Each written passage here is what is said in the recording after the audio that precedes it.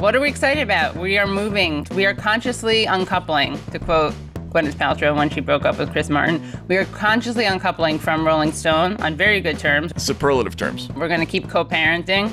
No, we don't. No. We don't have an offspring. We do, but it's ours, and that offspring is called Useful Idiots. Right. And We're going to homeschool the show and teach it all kinds of bad ideas. So it has no socializing skills and is really weird. And at parties, people are going to be able to tell that podcast was totally homeschooled. It's going to be the same great podcast, but with even more segments. And you can find it all at usefulidiots.substack.com. And don't worry, you'll be able to subscribe to a new RSS feed and a YouTube playlist and channel.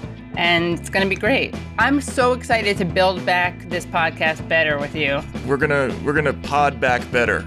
Pod back better, yeah. And yes, a lot of people have asked, we will be continuing our discussions about necrophilia and sharks.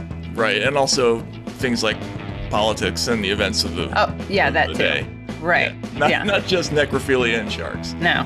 And those are two separate issues, by the way. Right, exactly. It's Just not, so you know. We're not talking about sex with dead sharks, although we could talk about that. And now that we're independent, this is one of the advantages. We can go there.